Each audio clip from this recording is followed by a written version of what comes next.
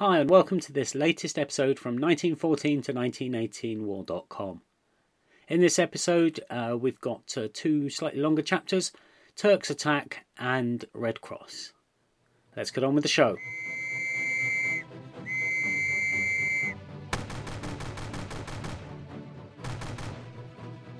Everything you hold worthwhile is at stake.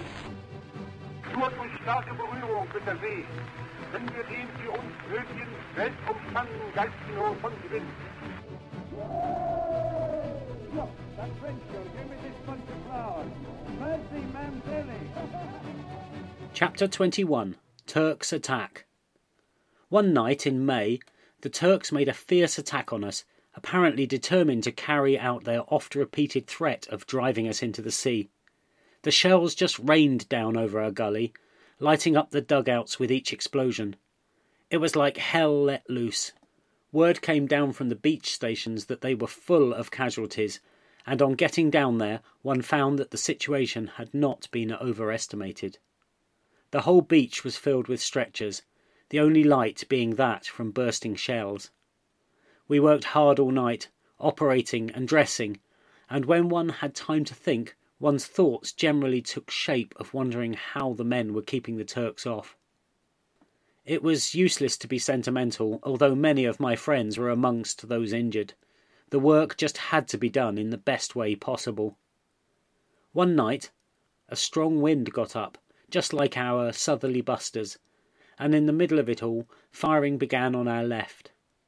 I heard that the Turks nearly got into the trenches, but that they were beaten off and rolled right around the position, passed on, as it were, from battalion to battalion. It was very interesting to watch the warships bombarding Turkish positions. One ship, attacking Achibaba, used to fire at her broadside, and on the skyline 6 clouds would appear at regular intervals, for all the world like windmills. On another occasion I watched 2 ships bombarding the same hill a whole afternoon. One would think there was not a square yard left untouched, and each shot seemed to lift half the hill. 20 minutes after they had ceased firing, a battery of guns came out from somewhere and fired in their turn. They must have been in a tunnel to have escaped that inferno. One day we were up on Pluggies while our beach was being shelled.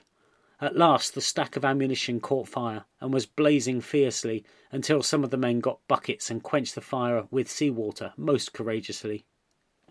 Later a shell landed among a lot of dugouts. There was quietness for a bit. Then one man began scraping at the disturbed earth.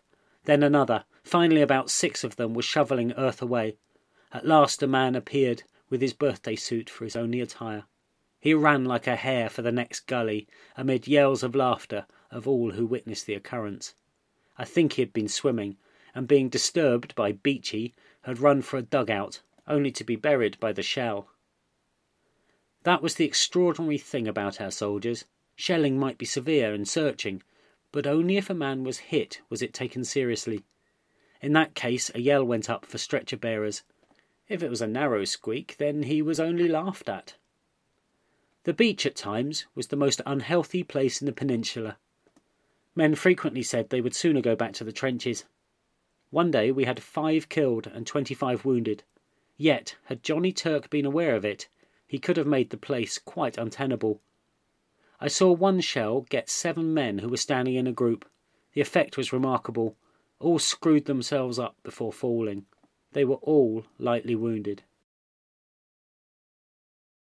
Chapter 22, Red Cross. About the middle of July, I sent a corporal and 2 men over to Heliopolis with a letter to Lieutenant Colonel Barrett asking for some Red Cross goods. I had already received issue vouchers for 2 lots, but these had been intercepted in transit, so the men were ordered to sit on the cases until they gave delivery to the ambulance. 50 cases came, filled with pyjamas, socks, shirts, soap, and all sorts of things. The day they arrived was very, very hot, and our hospital was full of men whose uniform had not been off since they landed. No time was lost in getting into the pyjamas, and the contented look on the men's faces would have gratified the ladies who had worked so hard for the Red Cross. Talk about peace and contentment. They simply lolled about in the scrub smoking cigarettes, and I don't believe they would have changed places with a federal senator. Those Red Cross goods saved one man's life at least. All the unopened cases were placed outside the tent. One afternoon, a shell came over into a case of jam, went through it, and then into another containing socks. A man was lying under the shelter of this box, but the socks persuaded the shell to stay with them, and thus his life was saved. It was on this day that my nephew, Staff Sergeant Nixon, was wounded. He had just left his dugout to go to the dressing station on the beach, when a shrapnel shell severely wounded him in the leg. The same shell killed Staff Sergeant Gordon, a solicitor from Adelaide, and one of the finest characters I knew. He was shot through the spine and killed instantly. 2 other men were wounded.